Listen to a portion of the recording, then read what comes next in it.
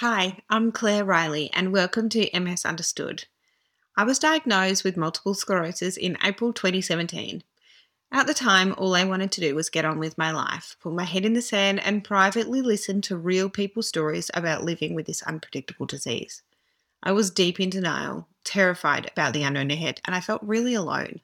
So here it is, the second season of MS Understood. Conversations with experts on multiple sclerosis, people either living with this incurable disease or professionals who can support those of us living with MS. If you want to find me on social media, you can find me on Instagram at claire.riley.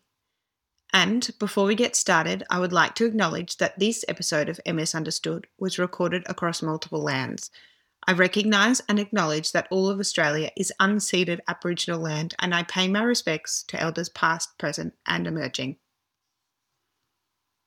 The habits that I did put into motion, because I did them so slowly, really had a chance to take hold. And I had an opportunity to learn what part of those habits were helpful and which parts didn't really matter and why they were important, and consider other things versus, when you go all in quickly for a short amount of time, it's just going to go away and then you're going to have to do it again later.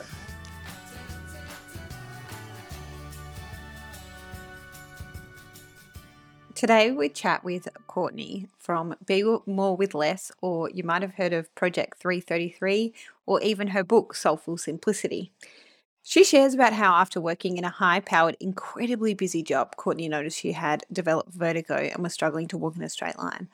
After her diagnosis, Courtney focused on simplifying and being less stressed by one habit at a time. The thread of simple and stress-free are so strong throughout Courtney's life and this chat.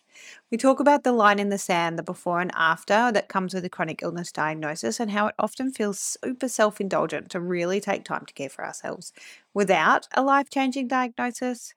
As I said, Courtney's beautiful book, Soulful Simplicity, inspired me to create more physical space in my home, to create more emotional and mental space. There are so many great tidbits throughout this interview. I really hope you'll find something to take from this episode. And don't forget that you can find me on Instagram at claire.riley, and to find Courtney, check out the links in the show notes. Hi, Courtney. Thank you so much for joining us on the MS Understood podcast today. How are you? I'm great, and I'm excited to be here and talk to you. Oh, I'm so glad. I've loved what you're sharing with the world, and just honored you've got some time to share your story. Happy to.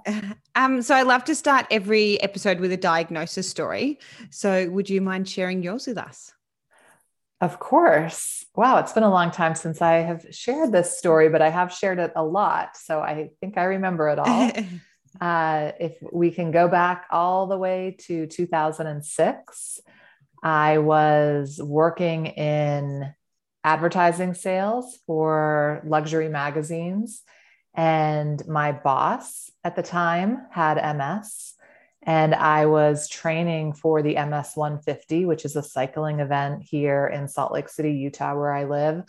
And I was really doing it to raise funds for MS research and to ride for him where he couldn't. He had been in a wheelchair for many years. And I don't know, I just felt called to do that. And I was training for this ride in the midst of a lot of deadlines, a really busy, stressful life, one that I thought everybody had. And I think a lot of people did actually around me. So it felt normal. But in hindsight, it was really crushing. I mean, just so much to do all the time. And in the midst of all of that, I was doing some traveling as well. And I had vertigo. And I had had vertigo before, so I wasn't too worried. I figured it was some kind of ear infection, but it was like hold on to the walls kind of vertigo. So I was really struggling to keep up with my hectic lifestyle.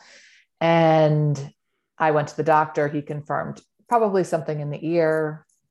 And we went from there, and the symptoms started to build. And so I started to have some numbness in my face, tingling in my hands. I was exhausted, like more than my normal exhaustion. And he suggested I speak with a neurologist, which I did. And we did a lot of tests. And that all kind of started in the spring of that year. And by the summer, I had missed that MS ride because I could barely walk a straight line, let alone get on a bike, and was diagnosed with MS myself. Mm. It sounds like it was a little bit of time between the initial um, vertigo and then that diagnosis. Yeah, it took probably 3 or 4 months in total with all of the testing to come up with that diagnosis. But really, it took years because all of those symptoms that I had experienced before, but they were not all together. And so they were easily explained, like, oh, I must have pinched a nerve in my sleep, or of Mm. course I'm exhausted. Look at my workload, or Yeah. whatever it was. I could easily make it be something else. MS never crossed my mind Mm. when those symptoms were happening. And so it was only when they were all together and we started to look into it more closely that it was pretty clear. Yeah. I was listening to something yesterday and it said almost the exact same thing of like thinking of them all individually and then realizing that they're all the same thing. They all kind of come together to be part of the one thing. Yeah. Exactly. Yeah. I find it so interesting and I know your story and listeners may already, but the fact that you had such a busy life and you were working in this high powered job and you were traveling a lot and you were doing kind of what you expected that everyone around you or thought or saw everyone around you was doing, and then for you MS was quite a catalyst. It was, well, first of all, it forced me to slow down in a literal sense because of the vertigo. I couldn't keep up, Mm. although I tried. I tried to push through all of it. And that was definitely a mistake, but that's just how I dealt with everything. Mm. And once I finally had the diagnosis, I was able to take a step back and say, wait a minute, something has to change. And I started researching on how people live well with MS and reading stories of different people who were feeling well with MS. And that was very appealing to me. And of course, this didn't happen the day I was diagnosed. There was some time there where I went through a lot of fear and grief and uncertainty. Mm. And then with support from my boss and my friends and my family, I was just really given that space and permission to kind of dig into what I thought I might be able to do for myself. And the thing that kept popping up in my research was stress and how damaging stress was for MS, people with other autoimmune conditions, and really everybody. Mm. And I thought, of course, like stress is part of life. And then I thought, what if I didn't have any stress? Or what if I could cut the stress that is under my control? Because certainly there's a lot that's out of my control, but I had certainly piled it on over the years. And I set out to eliminate as much stress as possible from my life, and only one thing at a time. So in past me would be really excited to make a habit change and think if one habit change was good, I should make 10 at the same time, and they should all happen in 21 days or less. And I'd wondered why I'd be so exhausted from trying to make all these changes. So this time I thought one at a time, and we'll see how it goes. And I did that. I mean, really, I still do it, but I think those initial probably 3 years where a lot of the foundational changes happened for me. And once I really looked back at all the changes I was making, the one common thread through all of them was simplicity. Mm. I was simplifying, I was reducing, I was removing so that I would have space to know what I wanted to add back in. And that was even probably something I didn't start thinking about right away. It was more like, how can I feel good? That's all I wanted. And some of the things you changed your diet. It was one of the first things that you looked at changing. Yeah, it was the first thing I changed. And I mean, so much has changed since then in my own life and in terms of research and what's out there. But in 2006, the neurologist that I had really dismissed the idea that diet or exercise had anything to do with MS symptoms or relapses or disease progression, which is why I fired her shortly after and found another doctor. I just want to pause there. I love that you say you fired her, because I think something that I'm really coming to learn is that the people we work with, our neurologists, our doctors, our therapists, our specialists, they're employed by us. And I think that's a key thing that people miss out on, is that we have that control to fire people that we don't like, and something that I often forget. Yeah. And I don't know if everybody has that privilege.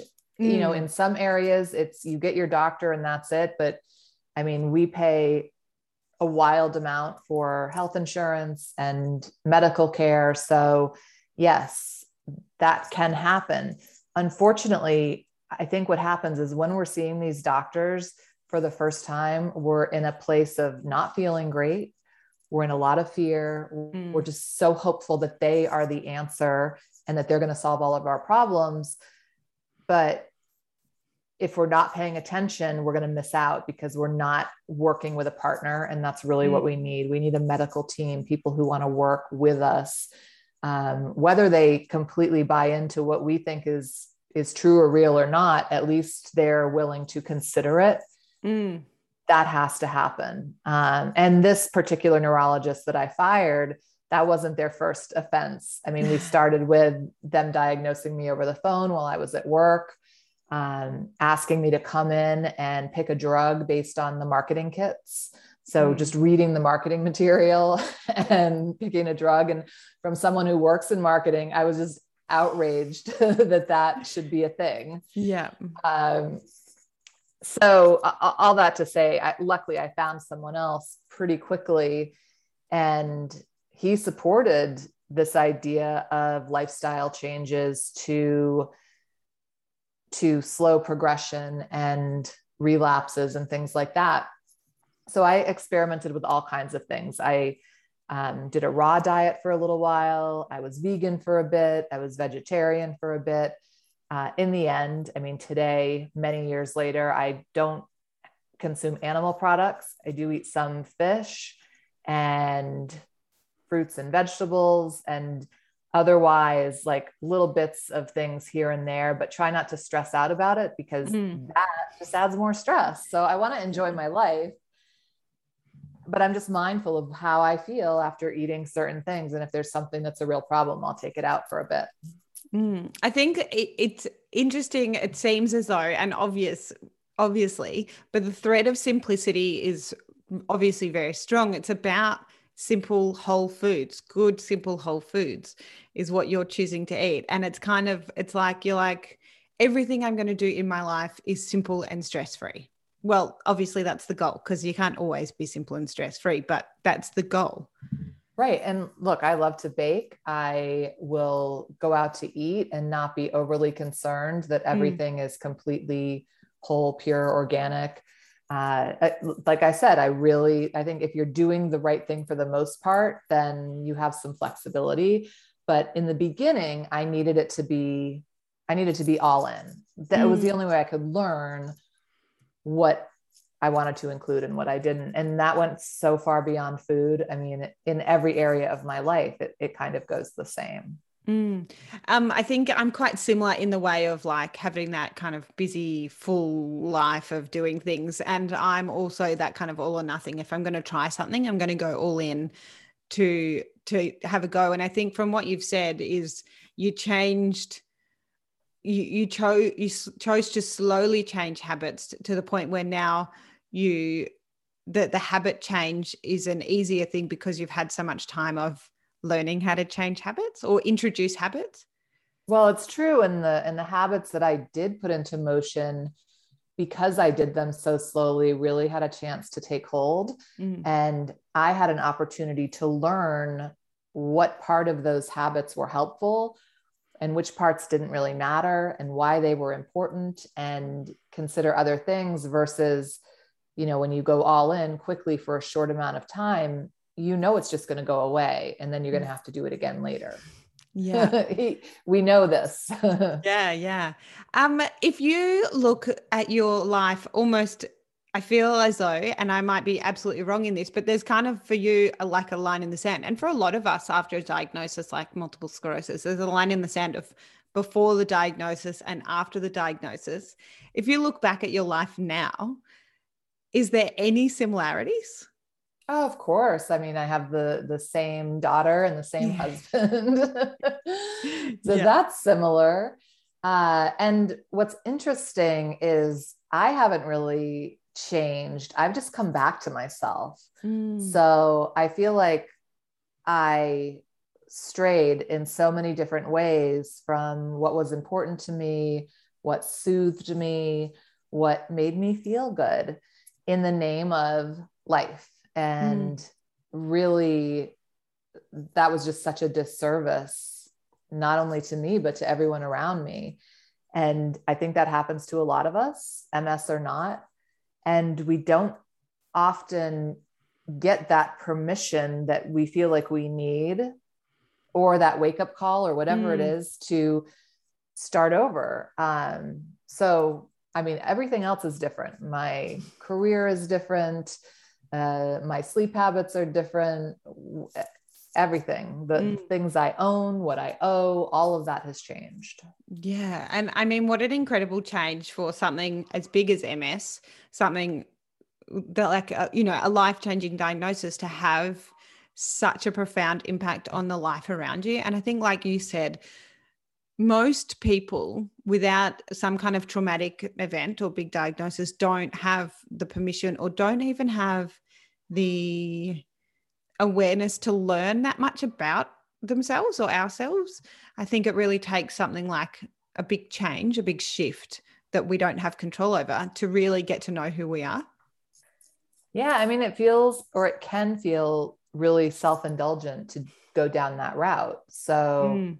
we avoid it by making our schedules busier, or finding other ways to numb out and just avoid that line of questioning. Mm. I'd love to talk to you about your book, Soulful Simplicity. I've recently just read it and it was beautiful. And while I feel like we live quite a slow, simple, kind of stuff-free house, I still found myself throwing things out after reading. I was like, right, we don't need that tea set and we don't need that, whatever. Things have been sitting there. And it really does create the space. And I think that's what a lot of us need is that space to allow ourselves to figure out who we are. Yeah, almost like a reset. Mm, And I think we forget how distracting the things around us are, mm, whether it's distracting in a good way or a bad way, it's still distracting. So it's so easy for our mind to go over here, or go to that, that tea set, or to this thing on Instagram, or that thing on TikTok, or whatever. We're always like bebopping around. mm. But when we're still and we don't have a lot of distractions, that's when we can start to really listen to ourselves, and with any luck, start to trust ourselves. Mm. So you're like you said earlier, your career is completely different now from before. Yeah. Polar opposite of what I used to Could you talk do. to us a bit about what it is that you're doing now as your career? Sure. So in 2010, I started my website, bemorewithless.com. And I didn't know very much about technology or how to do things. Honestly, I still don't. Like, a lot of this stuff escapes me, and it's just a wing and a prayer that anything ever works out, and a great team now for help. But in the beginning, I did it all myself, and I started writing about my simplicity journey and the things that I was noticing and that were helpful, and did it with the intention of growing a business. Mm, I didn't have a perfect vision of what the business would be and how it would evolve. I still don't. I think things change so rapidly that you can have a little bit of a plan, but I mean, anything outside of 5 years makes no sense to me, mm, just because of the nature of the internet and content and information. So for me, it's just been growing I started by doing some ebooks and courses, and then did some traditionally published books. And now I have a membership program and a podcast. So all simplicity based for the most part, material, which I'd love to write about. Like, I love what I do so much that it's been a challenge, and one that I welcome, to work less, because I would like to work more. I really like doing it. But I also know that the less I work, the better my work is. And the more I have to bring in, because I'm actually living versus just writing and churning out content. I was going to ask you that, because given the fast-paced world of the internet, how do you keep your work slow and simple? So sometimes I just leave it alone and don't, like, for instance, I might be posting regularly on Instagram, and then at some point I just feel like, I can't do this anymore. And I just stop for a bit, and then I go back to it. But recently I have been learning how to plan. I know I've been doing this for 12 years or something like that. And I'm just starting to plan, or be a better planner in terms of work. So 2 days a month, I plan almost everything that is coming out. And I may not have it all completely written out, but like right now I have a month's worth of Instagram posts sitting in the queue. So I don't have to give it any thought at all. And that way I can work less day to day. So I really try to limit those hours, like pull back to 3 or 4 hours a day versus working all day long. And one of the ways I do that is by giving myself a time limit. So if I have a whole day to write an article, I will take the entire day. I love to do that and just kind of linger along. However, if I say you have an hour to do this, I can do it in the hour or 2 hours or whatever the timeline is. So it's just really noticing and not over scheduling myself.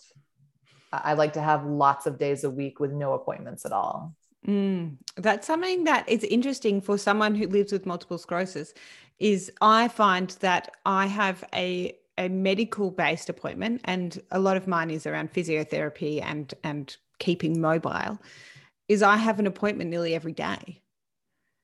So do you find, do you use those kind of medical supports, or do you find that they're not necessary for your...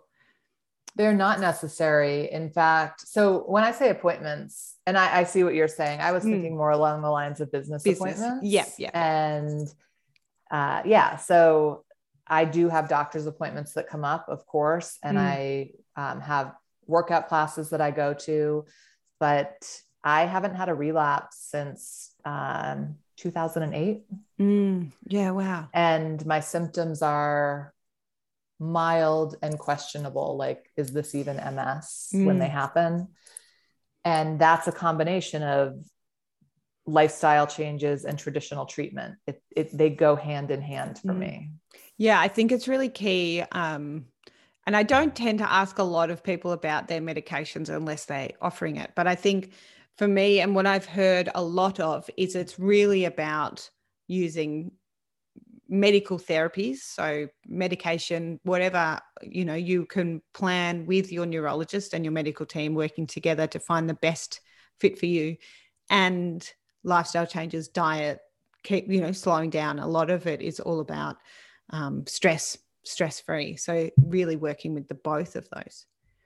Yeah. And I mean, I'm happy to talk about the treatment side of it if it's interesting, but I also understand that it's such a personal choice. Like some people do fine without any treatment at all. And some people do well on some treatments and not well on others. And I just always think it's something you have to keep coming back to yourself. Like, is this the right thing for now? Will it change? Possibly. I definitely struggled with some treatments, and then have one now that works really well for me, and will probably stick with it for as long as it's healthy for me. Yeah, for sure. And I think, like you've just said, is it really is so personal, which I suppose is the reason why, if someone says they're on medication, that's great to be able to share. But I think, like you've said, the choices of medication there's so many now, and it is really so personal. And someone might love something and it works so well for them, and then someone else might have one dose of it and it just not be the great fit. But I think, like you've said, is the lifestyle change is so key. Yeah, for sure. And I think too, like how we feel about ourselves and having this disease and the meds we may take and how we react to them.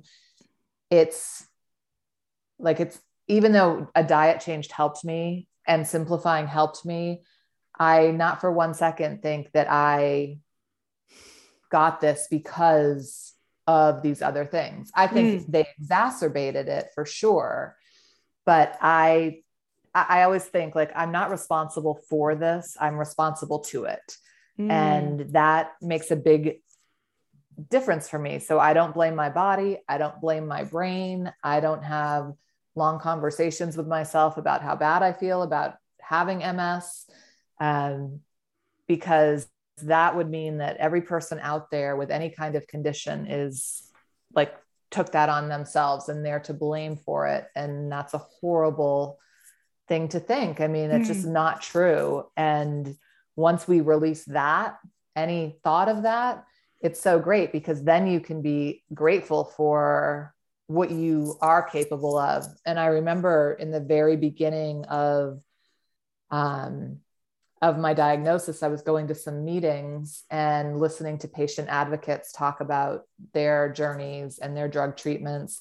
And I remember this one woman was taking an injectable, and prior to that, she had been in a really bad relapse. She had no feeling in her legs. And she was talking about, now many months later, she's like, when I feel the pain of that injectable, I'm so grateful that I can feel it. And I think about all the times I would just be crying, like trying different injectables. And I would think about her and I'm like, okay, there's some goodness here. So yes, painful. Yes, side effects, but to what end, and what can I find? What can I be grateful about in that? Going back to the fact, so you when you were diagnosed, like you said, you were training to do a fundraising ride and your boss had MS and was in a wheelchair. Did that have any impact on your initial, like when you were told that you had MS and having that as kind of the what you knew about MS? Yeah, I was terrified. He was my face of MS. And I thought, this is it. That's it for me. And I mean, there were people recommending to me that I look for like one level home, that I start really considering the future and what that might look like, because that first neurologist was pretty adamant that I would decline. And it wasn't a matter of if or not, but how quickly. So yeah, I had a lot of fear around that for sure. But luckily there's so much information out there and so many different stories that I was able to find hope in those other stories, which I think it's so powerful that you share this, because all of these different stories and outcomes matter. And I think, I mean, I agree, because when I was first diagnosed, I also was in the process of applying for a job to run an outdoor education center. So I was obviously going to be living in the bush and doing a lot of walking. But all I knew or had heard of was we in Australia have a fundraiser called the MS Readathon for primary school kids. And everything that is associated with that is people in wheelchairs. So that's what, the main reason that I wanted to start that is that, even the people who I've spoken to who are in wheelchairs, I recently spoke with and shared an episode of a man who's doing his Britain's disabled strongman. So he's in his wheelchair but pulls a bus behind him. Like, Wow. even if you're in a wheelchair, which I'm in the process of ordering one, there's still a huge amount of opportunities and things that we can do. It's not giving up to be in a wheelchair, but also most of the people I've spoken to are still active and moving around and walking, and people would never even be able to look at them and have MS. So I think it's super important to be able to share the whole range of things rather than like we mostly get is that kind of end of the line wheelchair, if that makes sense. Sure. Although I didn't really see that in my boss. I just saw that for me, I mean, he was a lot older than I was. And to make that comparison at the time, for me, it was just a big leap. But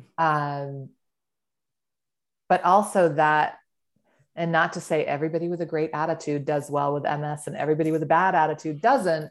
However, it does make a difference. And I'm not a sunshine and rainbow person.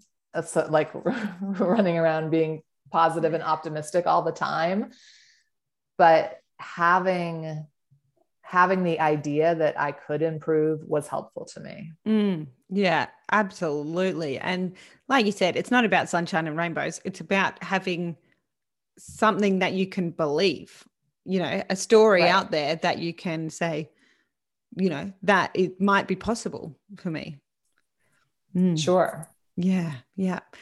I love your story, and I really want people to check out your books.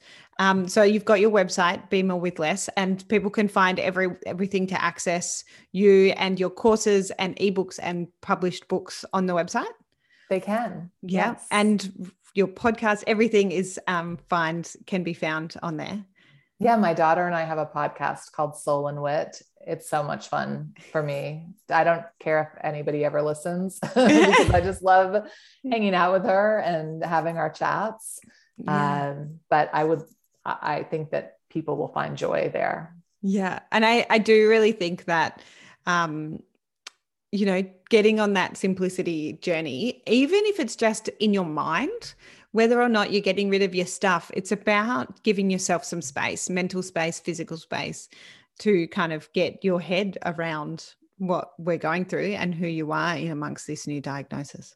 Yeah. And maybe it's temporary. Maybe a simplicity journey is short, and it's like, while I am dealing with this new diagnosis or this change in my condition, I have to clear the decks so that I can give this the attention it deserves.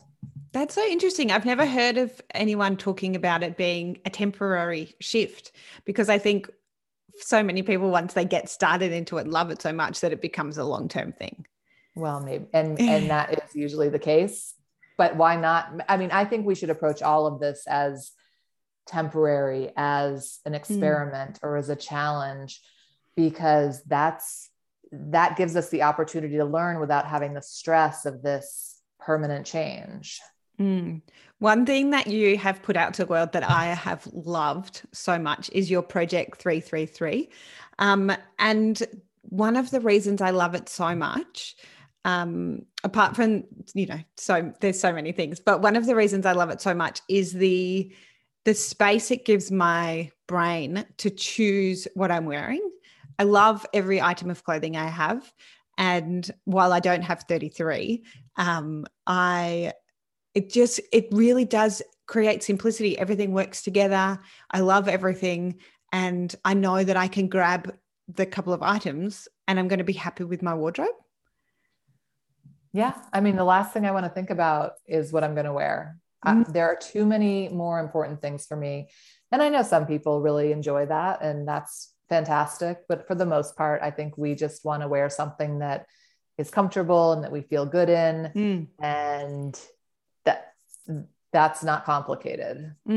Maybe finding it initially, figuring out what those items are can take a little bit of time, but once you know, then it just alleviates so much stress and pressure. I think the pressure of expecting what others expect of you is a big part. It's like, I don't care what other people think of my clothes. I like them, is a big shift. Yes. Wow. That will simplify your life immediately. Just stop caring about what other people think. And what's so fun about a challenge like Project 333 is you realize that most people don't notice that you're even doing it.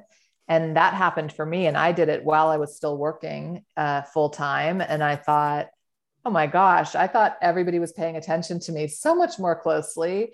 If they don't notice this, why do I care what they think about these other lifestyle decisions I'm making? And so now I don't. I've got a few questions I love to ask everyone at the end of the episode.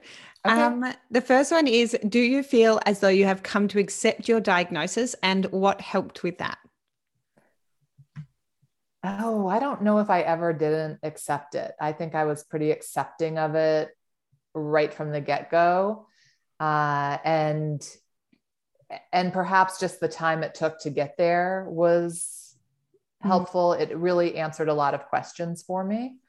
It didn't mean I liked it, but I for sure accepted it. Yeah. And I think like you is so many people are looking for answers, so that when they get an answer, they're like, great, got it. Well, then you can do something with the information. But when you have no information, that's when I think it's even more challenging. Yeah. What is one thing you wish you'd known early on?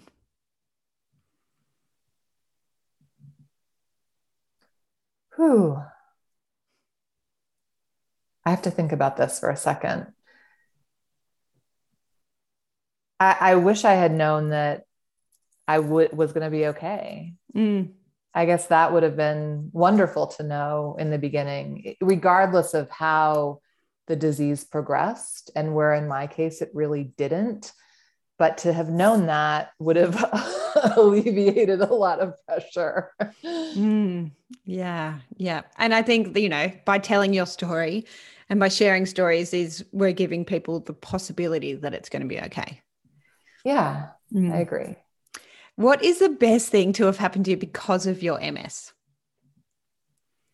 Oh, the best thing that happened was everything. Really? Such a good answer. The best thing that happened was everything. I was able to come back to myself, to gain confidence in making changes. I trust myself now. I am my own advocate, not only in the doctor's office, but in my life. And that's something that I don't think I was doing a great job of before. That real life shift. And my last question is, what is something you would tell people to make MS more understood? To make MS more understood. Well, I always think about it as, when I start thinking about it, like what's really going on inside your body. And this isn't very scientific the way that I would explain it, but it was always really helpful to me to understand that what's happening is that your nerves are coated with myelin, which is very similar to any cord, like electrical cord, that has that plastic coating on it. And if that plastic coating comes off, the wires are exposed. And just like that, your nerves are exposed. And that's why there is unexplained short circuiting, whether it be, mobility issues or heat sensitivity or depression. It's so unknown, and everyone has such a different reaction and set of their own symptoms that we can't compare ourselves to each other in terms of symptoms, but we can support each other in terms of how we're living.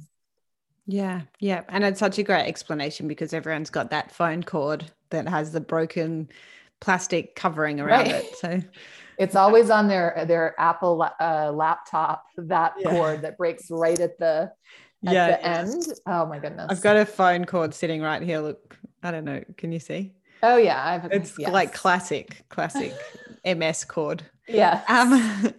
Thank you so much, Courtney, for taking the time to chat with us and share your story on the MS Understood podcast today. I've really enjoyed it. It was my pleasure. Thank you for the invite.